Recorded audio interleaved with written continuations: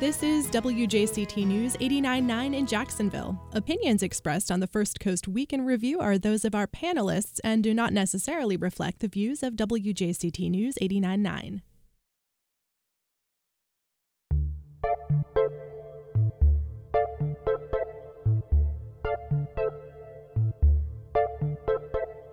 Good morning. I'm Ann Schindler. It's Friday, which means it's time for our First Coast Week in Review. Among our topics, a new investigation shows a police killing happened on the prior mayor's watch. A state Republican-supported bill favored by white supremacists, conservative opposition to civics lessons, and a regulatory nightmare for a St. Augustine dream home.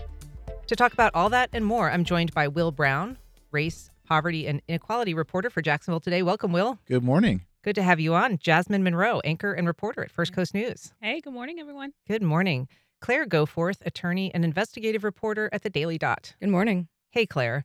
And Nate Monroe, Metro columnist for the Florida Times-Union. Hey, Nate. Good morning. Thanks, all of you, for being here. Nate, I will kick it off with you since you had a story that published just last night. I sort of misspoke in the lead. It wasn't a police killing that happened last year. It was a settlement in a police killing that has been in the news and had a lot of controversy lately. Catch us up on what new documents you got and what they tell us. Yeah, so we're talking about a settlement in litigation that is related to the death of Jamie Johnson, who was a FAMU student who was killed during the course of a traffic stop in 2019 by a JSO officer. His parents filed a federal lawsuit against the city seeking to hold them liable for the death. In the city last year reached a settlement in that case, settled it for $200,000. By city standards, this is not a very large settlement. And months after that, the sheriff, when reporters noticed that the federal lawsuit was kind of dispensed with, the sheriff complained about the settlement, said that he was not given proper notification. That had he been notified, he would have pushed the city to take the case to trial. And so there's now legislation before the city council that the sheriff is advocating for that would effectively give him sort of veto power over future settlements of this kind. Now, the council's amended that bill some, but that was sort of the original idea. And throughout this discourse, there has been an undercurrent, and sometimes I would say more than that, maybe an overcurrent of an implication that like somebody did something wrong, that like city employees and maybe by extension the Deegan administration screwed this up somehow, didn't follow something, didn't do something right. And in fact, the term he has used several times that he wasn't receiving proper notification of the settlement. What the kind of overall record shows and what I got some documentation yesterday that the city attorneys had already sort of resolved that a settlement was the way to handle this case before Donna Deegan took office. And really about 2 weeks into her time in office, they actually had the framework of a settlement in hand. And so this is a time when the Deegan administration is responsible for putting together like a $1.5 billion general fund budget to take to the council. The idea that like this settlement reached like high levels on the fourth floor during this time is just pretty fanciful. And so I think like we have a better picture now of what the timeline is. And, you know, there's just the folks who handled this, the city employees who handled this litigation and the settlement followed the ordinance code. There's no evidence anything improper happened. And the sheriff did, in fact, receive notification of this settlement being reached. I mean, if he thinks it wasn't proper, I mean, I can't argue with his feelings, but there was nothing improper that occurred here. Another thing that you found was that the officer involved who is also being sued in this case was also involved in those mediation discussions way back in May. And so there was not any sense that he was left out of the loop. Your previous reporting had shown that the sheriff and the undersheriff had been notified before the deal was finalized in August. Yeah, I mean, so the lawsuit was it included the officer involved in the shooting was one of the defendants in the case. And unlike the sheriff's office, like when the sheriff's office is named in a lawsuit, you're really suing the city. Like the city is the is the responsible party for paying any bills. In the case of the officer, if they had gone to trial and this had not gone their way, I mean, the officer becomes personally liable for an adverse judgment. And so the city settling this case protects the officer from that liability. And so in some ways, it's a little odd for the sheriff to be arguing about we should be taking these things to trial. I mean, in some ways, it's just sort of an odd case for him to be making. But yeah, I mean, what we have is confirmation that at least the officer was slated to participate in the mediation sessions, and he was invited to attend them. I believe he did, attend them, and I think the sheriff even kind of obliquely acknowledged to the council this week that the officer was consulted or did give consent to settle this case. You know, the sheriff said, you know, he felt like he had to, and I don't know if that was an effort to imply something untoward, but like that's what settlements are. You settle them because you feel like you have to. Nobody is like, hey, like go get a 6-pack so we can go settle this case. Like this is unpleasant business, and that's just a way of dealing with this issue and minimizing the risk as much as you can. That's what a settlement is. And in that settlement, Jasmine Monroe, they say, you know, this is basically to avoid additional costs that could be incurred. It's kind of the best solution for everybody. But, you know, this was a tough case for the sheriff's office. This kind of brings up the difficulty, the issues surrounding the shooting of this teenager, the circumstances of the traffic stop. So what are the implications for that for the sheriff's office? They've been kind of in their feelings about having to discuss this case again. Yeah, I mean, pretty much just seeing what they're saying, even as you mentioned it, when it comes to a settlement, no one's going to be happy. I think the best settlement, even with journalism, when both sides are unhappy, you kind of did your job, right? So I think, you know, when you're looking at this case myself, I'm still new to Jacksonville. I watched the video myself. It's definitely an unsettling part. There's two sides to every story. But I think for the best instance, making this settlement and taking this settlement it's the best thing that you can do. And it's important to note the family was asking for $5 million. $5 million.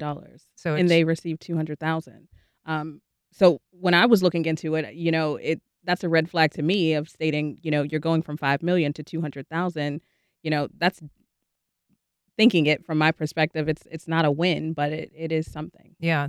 And Will Brown, the investigation that the city's office the state attorney did found that, you know, cleared the officer of any wrongdoing. This was a civil case. Correct. And it was not something that was going to be, you know, taken elsewhere after this. It's already been resolved from a criminal investigatory standpoint. That's my understanding as well. So to be done with the case for $200,000, I mean, conceivably you'd be paying that much or more in lawyers' fees alone if it went to trial.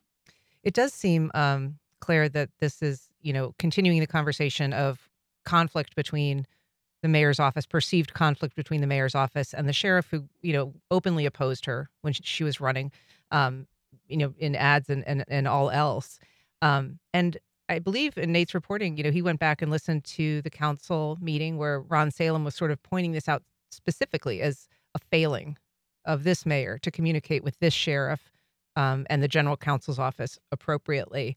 How much of this is just kind of political, and how much of it is, you know, the sheriff really feeling left out of the loop? I would say it's probably 100% political, honestly. You know, the settlement came out in the previous administration, and then the sheriff turns around and tries to use it as a way to paint Mayor Deegan as anti-cop, essentially, you know, and to undermine her support in that way. I think it's important for us to also note peripherally that if this had gone to trial, you know, the sheriff has said that, you know, makes the officer look bad that we settled. It makes it look like he did something wrong, even though he was cleared.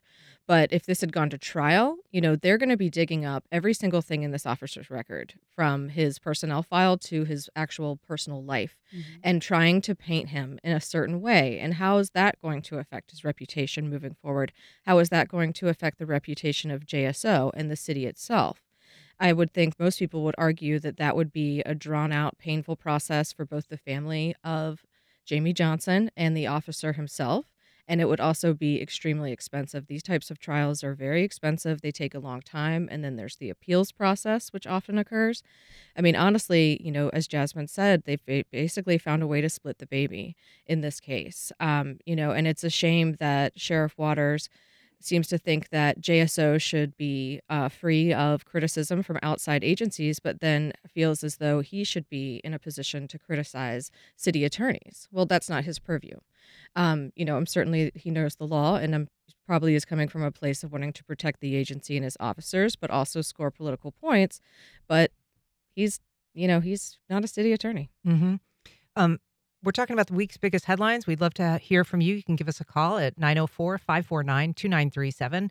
You can also email us at firstcoastconnect@wjct.org or reach out on social media. We are on Facebook and Instagram, and you can also tag us on X at FCC On Air. Will, I see you are wanting to comment there. So I think of this discussion where the sheriff says, or people representing the sheriff's office saying that this could impugn the reputation and it's lowering the reputation of JSO in the community.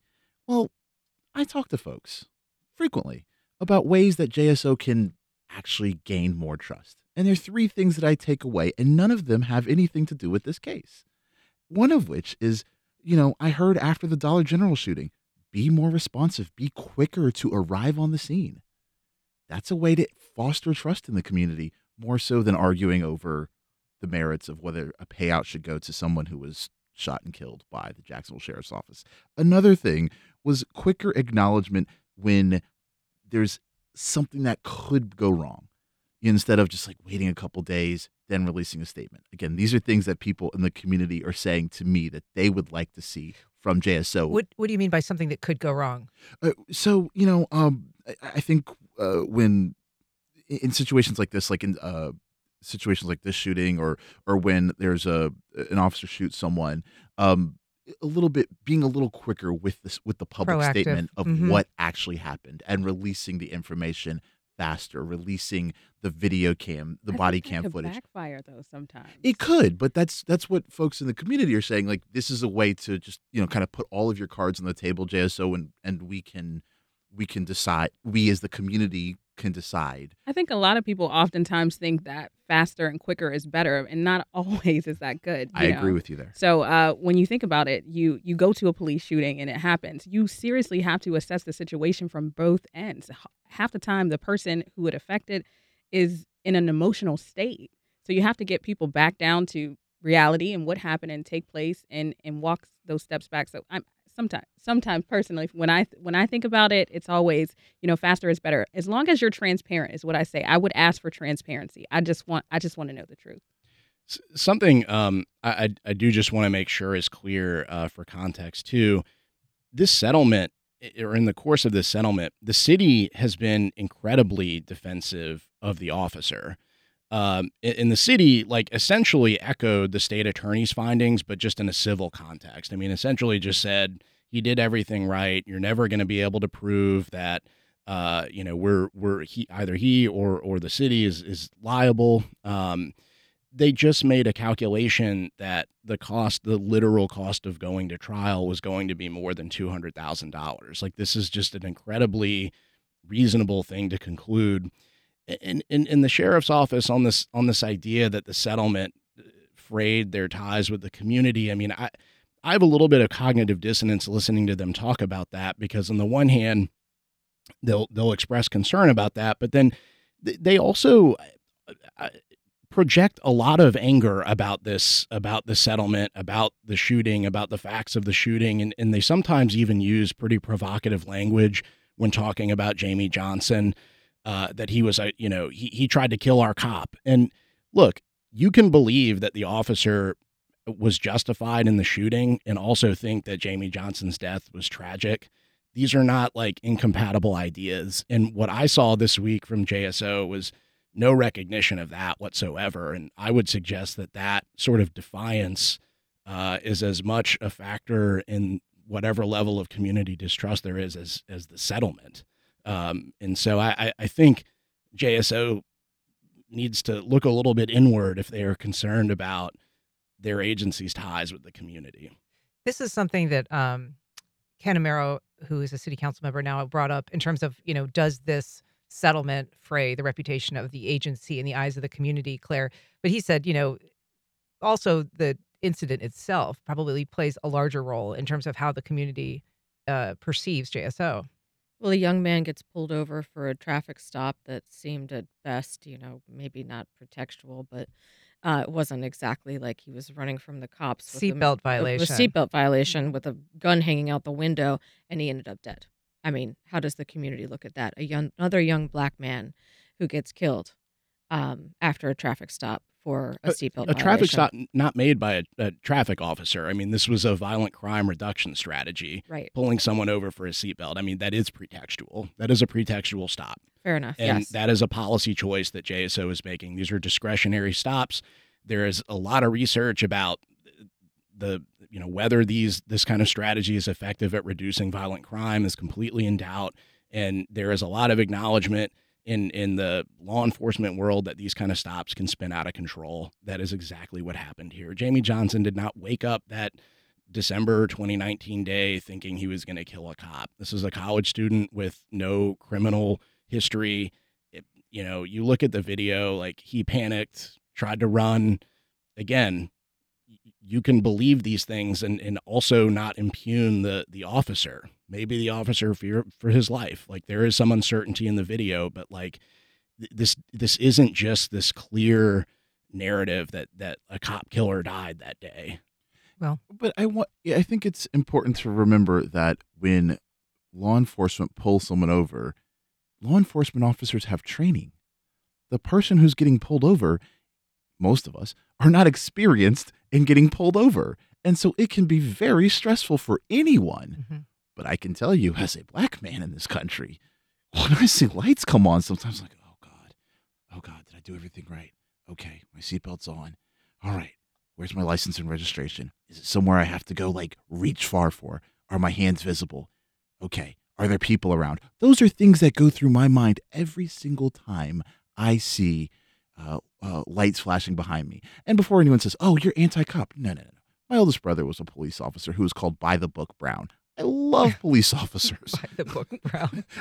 so let's get that out of the way. But when those lights flash on, some people who aren't trained just panic. And that happens. But law enforcement has training. And that should help them in that circumstance. Jasmine, I want to just touch on another issue that came out this week, another headline involving JSO, which was the sheriff did a press conference to announce the arrest of an officer. It was just the second officer this year, but this one indicated kind of a higher level of perhaps intent corruption. Yeah, I mean, us watching in the newsroom of Sheriff T.K. Waters coming out and explaining that possible, this officer had possible ties with gangs. I mean, that's a headline in itself. To me personally, I'm thinking this is going to make national news. And that's when I come back to full transparency is, they're doing the investigation. They said they did an internal investigation and that's how they got to this point. But it's definitely something when you think about this story, a lot's going to have to come out. Sharing text messages, possibly ties to connections to other things. That's a red flag. Claire, how do you think this sheriff is doing in terms of transparency? I mean, that is one of his primary goals and assertions. And there have been some changes, for instance, the notifications of jail deaths. I mean, we've been reporting on it. A lot of people have been reporting on the number, the fact of it. But prior administrations never notified the media or anyone else when someone died in jail. So, that's a headline that's created because of transparency. Yes, and it's good to see those strides towards more transparency. But, like Jasmine, I have a lot of concerns about the fact that, according to JSO, one of their own officers was using police databases to feed information to people involved in gang activity. And for what purpose? I think we will find out. Credit to the sheriff for coming forward with this. I mean, but to say only the second arrest this year, it's the beginning of February. That's two officers who are tasked with enforcing the law in our community who are allegedly breaking it themselves on the job. Well, and to be clear, not coming forward and being transparent about an officer being arrested for these kinds of accusations would be like a massive scandal. Like, this is his job, is to do this. So, like, I don't know that I consider that transparency. Like that is precisely what they should be doing, and were they not doing it, it would be a huge scandal. And so, Will, this could impair future cases. This is an officer that, conceivably will end up on the so-called Brady list, which means, he can't testify in a case, that he's not considered a reliable witness. And that's something that the state attorney's office is going to have to kind of dig through and see how consequential his involvement was. And I'm looking for more information to come out about this particular officer's involvement and what specifically they were doing, because just like Jasmine said, like when our reporter Stephen Ponson was listening in on the conference, I said, "What?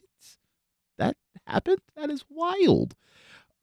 So just looking for more information is going to be critical, because it could have reverberations that we don't even know at this moment. I think even talking about this officer in other cases too as well, you're going to have to look at every case that he was involved in when it comes down to it, not just the cases that they are talking about, but if it was a traffic stop, for instance, not to tie those stories together because they have nothing to do with each other, but still, I mean, it just makes you paint the picture to look at the situation on a bigger scale of knowing you have to look inside, and you have to admit sometimes you do, quote unquote, have bad apples. Mm-hmm. Yeah, I mean, what tarnishes JSO's reputation more, the Jamie Johnson settlement or this, right? Like, is this anger being misdirected a little bit, over the settlement? Like, that is the through line I see in those two stories. It's a fair question. Let's move on. We're going to talk about a story that you did this week, Will.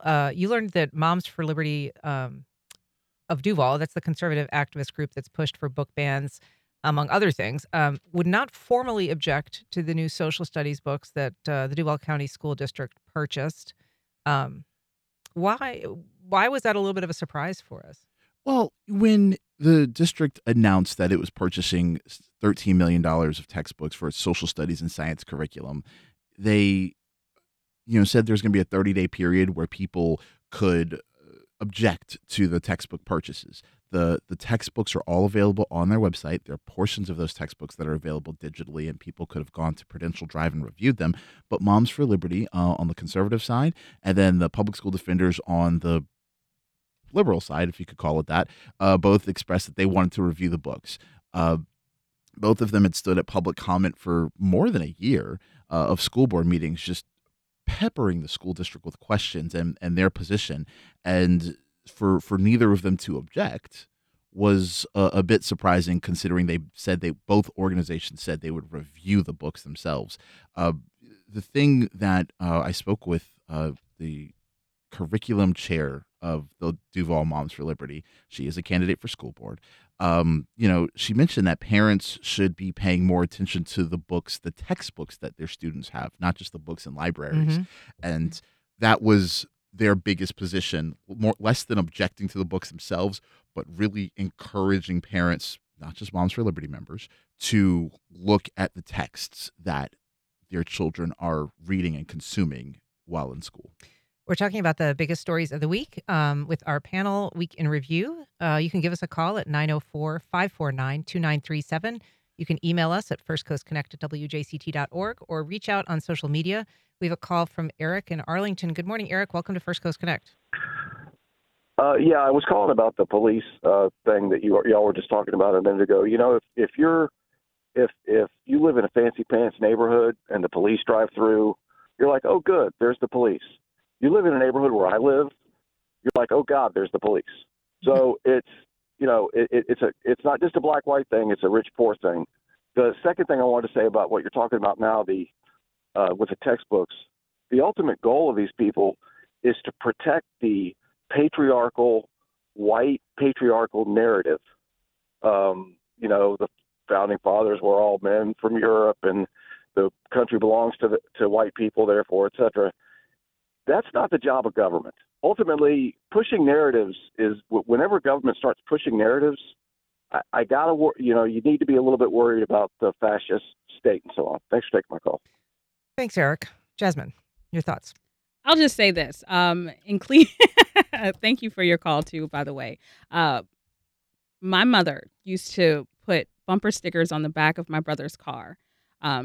This is raising a black son in America.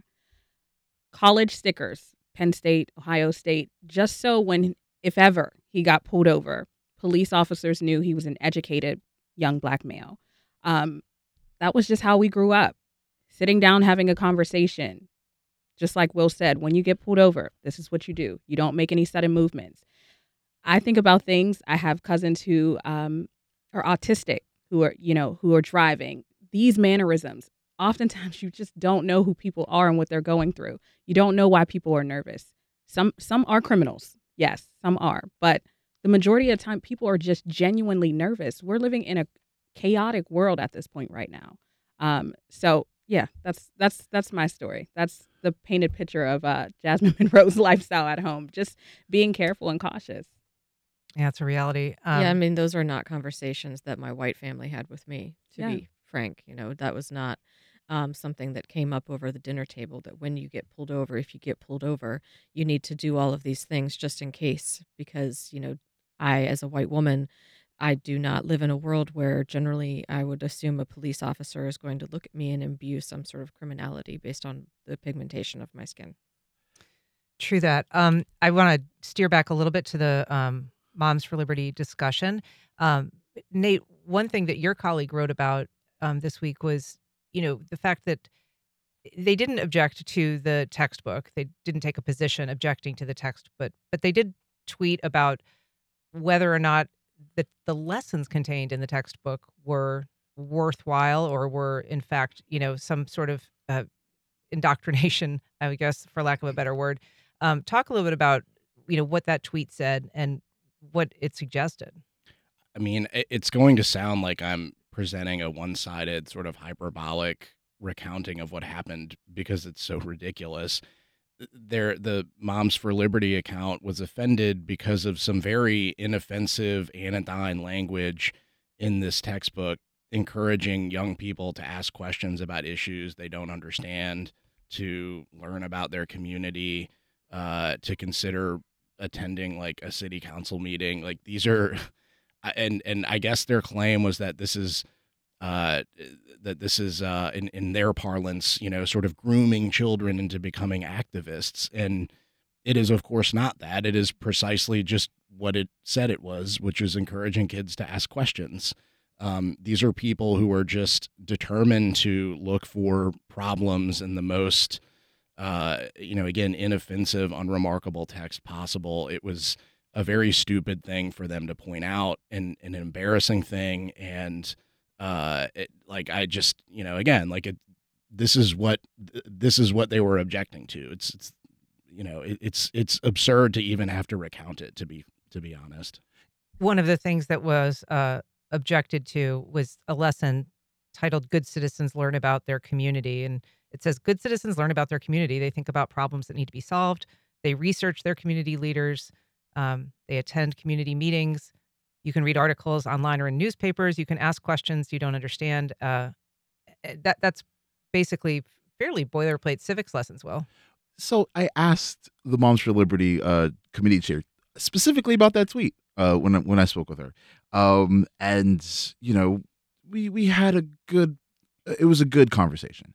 Her specific response or answer was that their belief was the screenshot told second graders to write to community leaders, and that second graders children should be older when they start to do that. Children need a foundation at that age of civics, of social studies, of history, to be able to have that foundation, then build from it when they ask their leaders questions. And then the question was, well, as a second grader, would you have emailed your leader? And I said, well, honestly, as a second grader, I pushed my mom to vote for Paul Tsongas instead of Bill Clinton in the Democratic primary.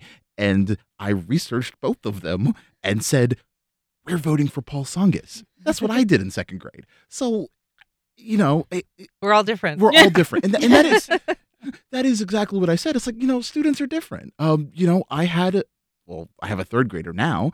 And yesterday evening, we sat and watched network news, and the first story was about the special counsel report into President Biden, and another story about President Trump. And as soon as the stories were over, we pressed mute and said, okay, buddy, do you have questions? And he had all sorts of questions. He's 8 years old. So children are curious. Mm-hmm. And I did mention, I was like, look, some children are interested, some children are not. And their position was that as children get older and more educated, they could have an opinion because they thought that a second grader was too young to their position was second graders too young to advocate or be an activist. And the lesson that was just part of an 8-pronged lesson where that about being good citizens. Other things about being good citizens, having looked at the book, were, and I'm reading verbatim, not teasing a student and reporting bullying behavior to adults, being respectful of other people's opinions and ideas, obeying rules in their community, thinking about problems that need to be resolved. In research community leaders, work together with others, help solve problems, as well as care for the community. Those were the modules in that same second grade social studies curriculum. So, Claire, the idea that, kids are too young for that, this was something that Mark Woods actually tweaked them a little bit about. He said, well, presumably that's an adults-only activity, kind of like a threesome. That is a note of this scandal that has emerged with the leader of Moms for Liberty, Bridget Ziegler, whose husband was investigated, no longer going to be charged, but basically sort of exposing their personal proclivities as adults. Well, certainly, I support the Ziegler's right to have consenting relations in their home with adults. That is their right. But, it's interesting to me that Moms for Liberty thinks that they are in a position to say when children should become active citizens. I mean, basically, this was a lesson in critical thinking when you look at it at its bare bones. It's like, hey, examine the world around you, ask questions, be involved.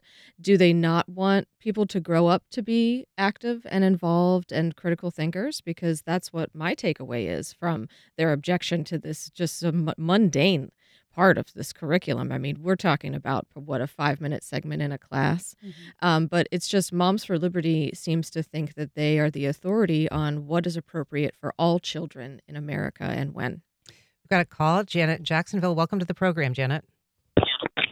Hi, the woman who just got done speaking, I agree with just about everything she said, so bravo. As far as, teaching our children, anybody thinks they don't get a free education from other students. Shoot, I just fell down. Sorry. Are you okay? Baloney. Children, yeah, I'm okay. Children speak amongst themselves all the time, and half of what they're telling each other is not true, and the other half is just ridiculous. But anyway, the other thing is the way our educational system is right now. We couldn't teach children or show children a Ken Burns special because of what it teaches about our Negro history, slavery, and all that, which is just insane because Ken Burns does fabulous documentaries. Think about that for a minute. And the other thing is it's yes, the Black community from childhood to adulthood, all their lives need to worry about being pulled over by police, no doubt. Right. Especially, just about anywhere. I'm not going to say especially anywhere. Thanks. Thanks, Janet. I'm just going to take a couple more calls here if I can. Linda in Mandarin. Good morning, Linda.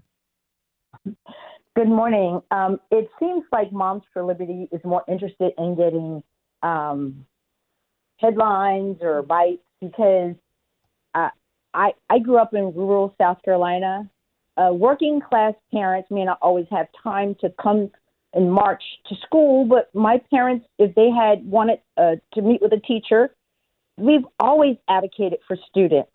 And it's really very bougie to think that they have the authority to say when young people should be active. It sounds like they just want, a bunch of mindless young people that they can control. It's sad where we are in this country, and Moms for Liberty, in my opinion, is indicative of our decline. Thank you. Linda, thank you so much. We've got Javon calling. Good morning, Javon. Good morning. I'll just say there's some second graders I trust more with the vote right now than there are some, 72-year-olds who have been voting for decades. Let's inform our children. Let's empower our children. But don't pretend that just because somebody is older, they are somehow smarter or wiser, because current evidence suggests otherwise. Thank you. Appreciate the call. I would second that. Yeah, Jasmine, go ahead. I was just going to say, I do Teacher of the Week for First Coast News. Walking inside of some of those classrooms, these kids are smarter than the adults. I'm talking about the conversations that they have, how eloquently myself can speak, and just their opinions. And it's so good to see kids at 2, at 3 years old asking questions that adults are afraid to ask themselves. Right. Nate, I think you got blocked this week by Moms for Liberty. Is that? I did. Yeah. Oh, congratulations, Nate. That means you're doing your job. I joined the pile on their tweet about kids asking questions. Something Claire touched on that struck me about this objection to this very inoffensive content was the just the kind of brazenness of it. I mean, Moms for Liberty, this Ziegler case is basically like a nuclear bomb of hypocrisy brought down on one of the co-founders of this organization. Like, y'all can just go away. Like, you don't have to say anything. Like, that is always an option. And just this sort of like complete lack of introspection by these people, like not just to complain about textbooks at all, but just like the most, like pointing out the most inoffensive thing. I mean, their explanation that Will read is just kind of a pathetic straining to justify why you might possibly think, this wasn't teaching kids to be activists. It was teaching them to just be functional people. It was laying the foundation for how you were supposed to grow up and interact with history in your community. Like, it's just ridiculous. And, we don't have to pretend that there is some possible good faith reason for it. I mean, there was a time when the question authority was kind of a countercultural statement, right? The idea that you're not just going to listen to what you're told and you're going to ask some questions. I mean, I totally agree. I think I might have been second or third grade when, my parents used to say, this is not a democracy. This is a dictatorship in their house.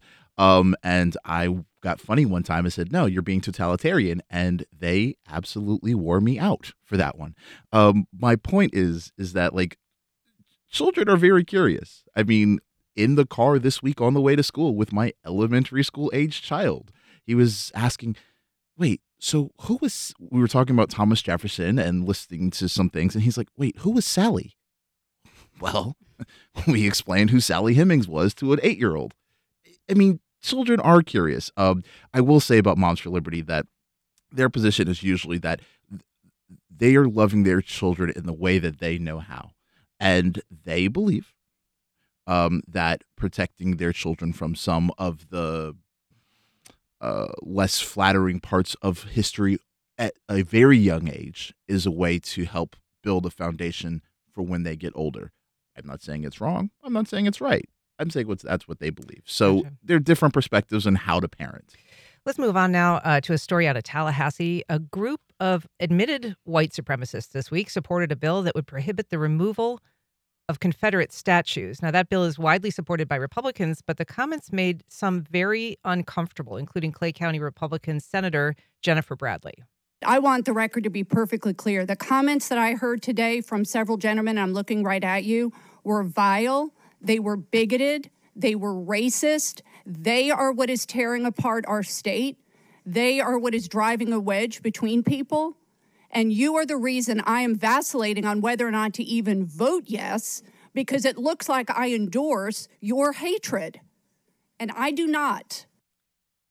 Vacillating. But she did vote, Claire, for the bill, as did all of the other Republicans there. How much of an association with white supremacy would be too much for people to support this? Any? Shouldn't it be any association? I report on white supremacist groups and hate groups and extremists for the Daily Dot regularly, and they love this bill. They're thrilled about it. And, the bill specifically makes it it's untenable for communities to remove statues. And it's, you can say what you want, but it is about Confederate statues. And a lot of it has to do with the Confederate statue that was removed here in December. It takes away home rule from communities, is worth pointing out. But, these statues were widely erected during the Jim Crow era. They put forth this false notion of the South that's romanticized, and it further divides us in along racial lines. And just for these Republicans, and it's wonderful that Senator Bradley actually said and called out the racism, but then to just turn around and vote for it. Which, what side are you on here?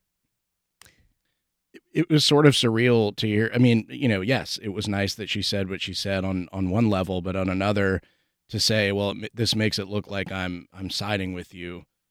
Yeah, it does. Like, okay, I agree. So like, what could you possibly do that would make it clear you don't? And I don't know that that's what we got out of this. So it was just kind of an odd moment, and I think spoke out loud some dynamics that it's, clear to almost anyone watching are really at play here. It was almost like who was twisting your arm, because you said one thing and then you did another. And thinking about it, it's just like going back to saying that's exactly how you just went off in that room is exactly how people feel against it. So, and then you vote for it. It's like they're acting as if support for this bill is like an act of nature, where it's like, well, I can't stop a rainstorm. Of course I'm going to vote for this, but gosh, I wish I could change the weather. Like, but you actually can. Like, this isn't some unchangeable factor in the world. Right. And as Claire kind of alluded to, there is a Jacksonville tie to this. It's co-sponsored. This bill is co-sponsored by Clay County or by Jacksonville Senator Clay Yarborough. And the companion bill is sponsored by Jacksonville Representative Dean Black, who's the former head of the local GOP, both white lawmakers. Now, it looked, Will, that there might be that this very contentious committee meeting might actually produce, enough pushback. I know that there was discussion about whether that's actually going to be able to continue. Senate President Kathleen Passidomo said, there are problems with this bill. There are problems in perceptions. And so she said, I'm not going to bring a bill to the floor that is so abhorrent to everybody. Do you think that this is going to stall this bill because of this controversy?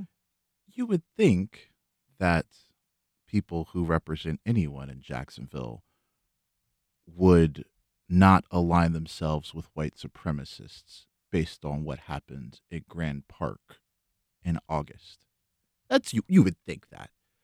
You would think that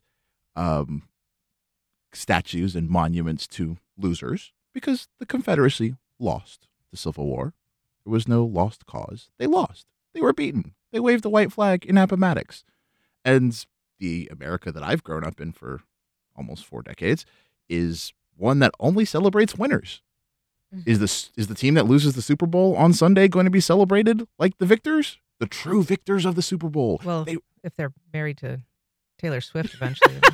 You're saying you think the 49ers are going to win. I'm just saying. So, but to the, that's a fair point about that. But seriously, just this idea of, I want to say I saw Clay Yarborough at the vigil in Grand Park. So just to say, oh, well, no, white supremacy is bad, and then have anything to do with this bill is a choice.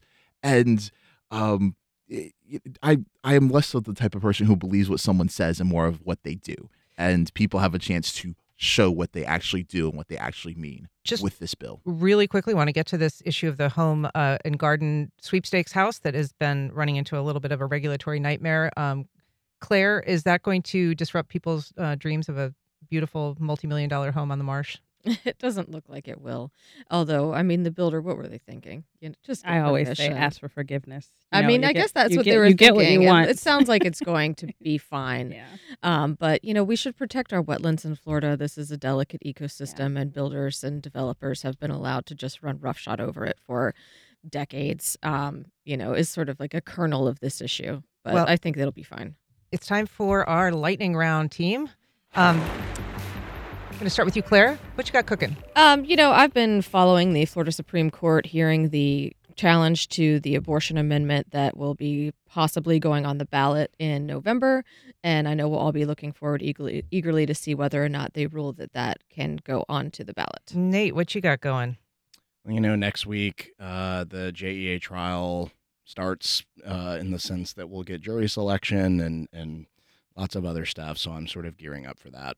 All right, Jasmine Monroe. We're working on our living legacies at First Coast News. We have interviewed Dr. Johnetta Cole.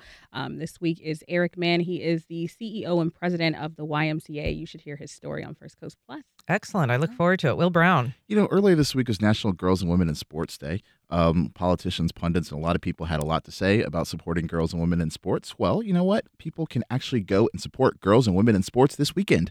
Stanton, Episcopal, St. John's, and Christchurch all play playoff soccer games tonight, and Jacksonville women's lacrosse starts its season tomorrow at noon. So if you really believe in women in sports, go support them with your presence. Our go-to soccer man. And I just want to give a plug to the Fort Mose Jazz and Blues series. I went to the opening night last night. Preservation Hall Jazz is there tonight. Worth going, beautiful sight. So You saw my Rattler Common there? Yeah, I did. Well, thank you all for being here. Nate Monroe, Jasmine Monroe, Will Brown, Claire Goforth. Appreciate all of your insights. Thanks, Ann. Thank you. Thank you. And up next, JME's Matt Shaw talks with the producer of NPR's Tiny Desk concert.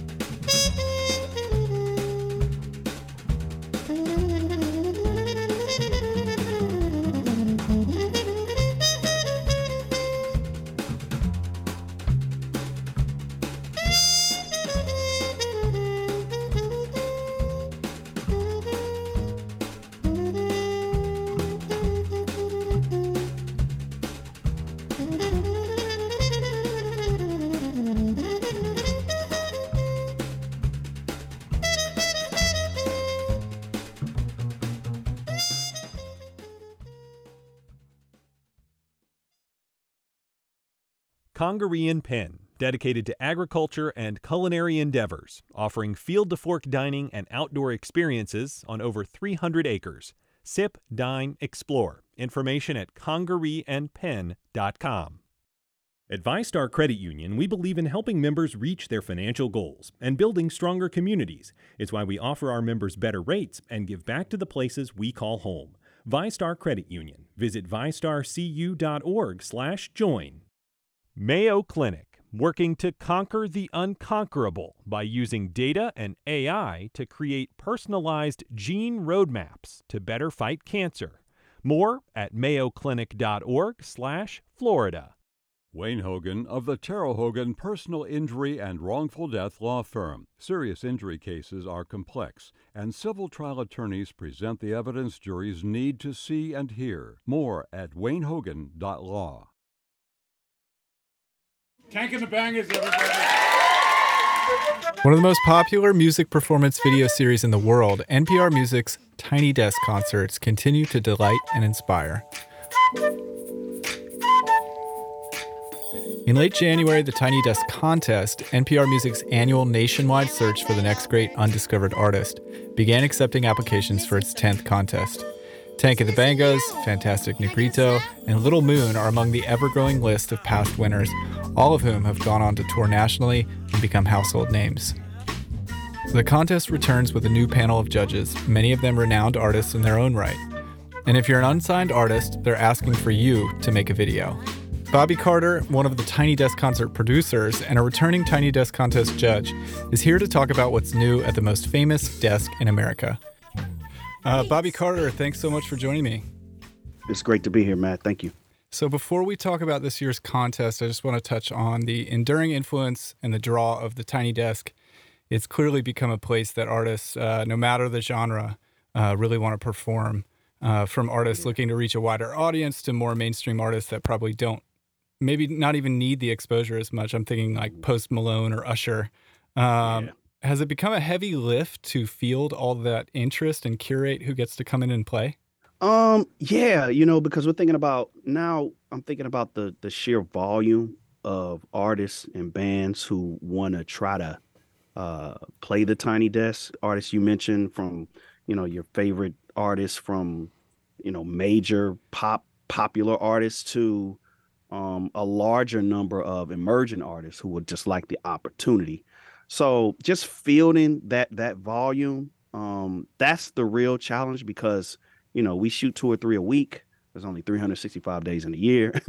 So just think the major challenge is figuring out who we grant the opportunity to and who we say no to, and that's a real challenge, because with limited time, you're gonna have to say no to some things, which has never been easy for me. Sure. And with so many performances happening in your office, when do you get any work done?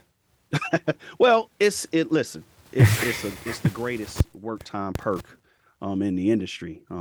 It's usually during lunchtime. So imagine eating lunch and people, at 1 o'clock say, "Hey, come up and see Usher."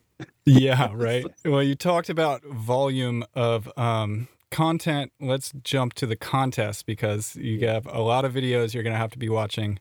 And I know this year the winner gets to go on the Tiny Desk Tour, which is something that's happened in the past. And there's a mentorship aspect. Yeah, I think our team, the Tiny Desk Contest team, in huddling in preparation for our 10th year, I think they did a great job coming up with better ways to actually serve the not only the contestants, not only the winner, but the contestants as well. So this tour is obviously, well, it's usually the first major tour for the winner, where they can travel the country and show the country what they're made of. In that also, we'll pick contestants from these cities who didn't win to possibly open for them. But the thing that I'm most excited about this year is the mentorship. I think when you think about the music industry today, it's very complex. And if you win this contest and you're transitioning from a day job, you may not be completely educated on all that the industry entails, and that could be anything from how to read a contract, knowing what publishing means to an artist, rights management, publicity and marketing. This mentorship opportunity is gonna provide a bit more insight, a little bit of hand holding, or walking arm in arm, if you will. And I think it's going to be a game changer for the contest. It's going to be a game changer for the winner, because in conversations in the past with previous winners and contestants, that's the one thing that they talked about. And something else that's expanded this year is the judges panel, right? Yeah. In addition to yourself and popular artists like Julian Baker and Muna, there's industry experts watching the videos. This is a panel with expertise that, from my view of it, it's broad and far-reaching, that expertise. You've got jazz aficionados like Kiana Faircloth, music publicists, DJs from NPR music stations across the country, a panel of heavy hitters with a knowledge that I think mirrors the diversity of the entries that you get every year. Am I right? 100%. I'm so proud of this panel. We're leaving no stone unturned.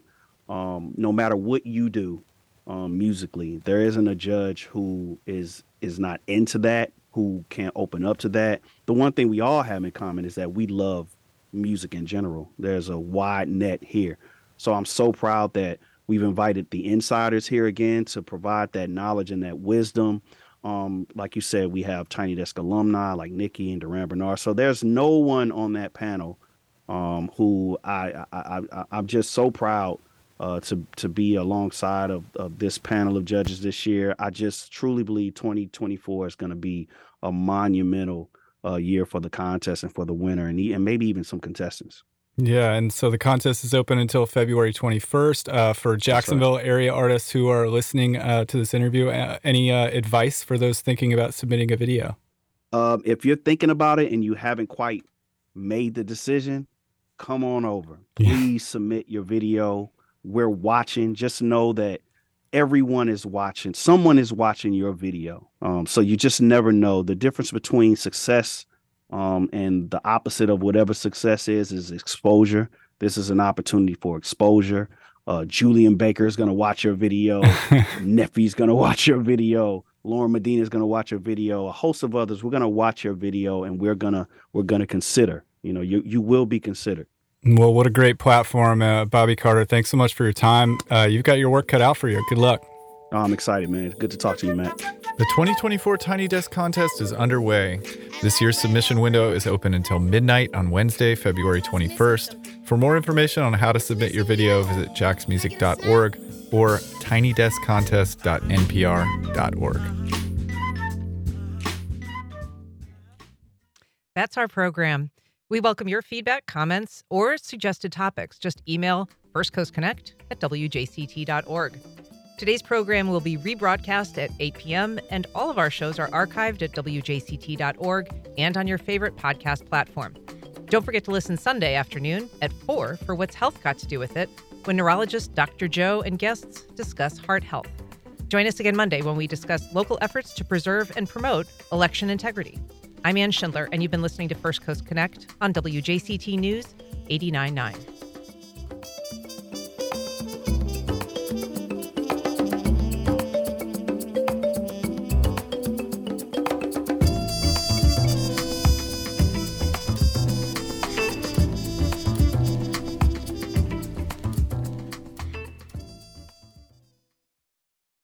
Support for First Coast Connect is provided by Baptist Health and the North Florida TPO.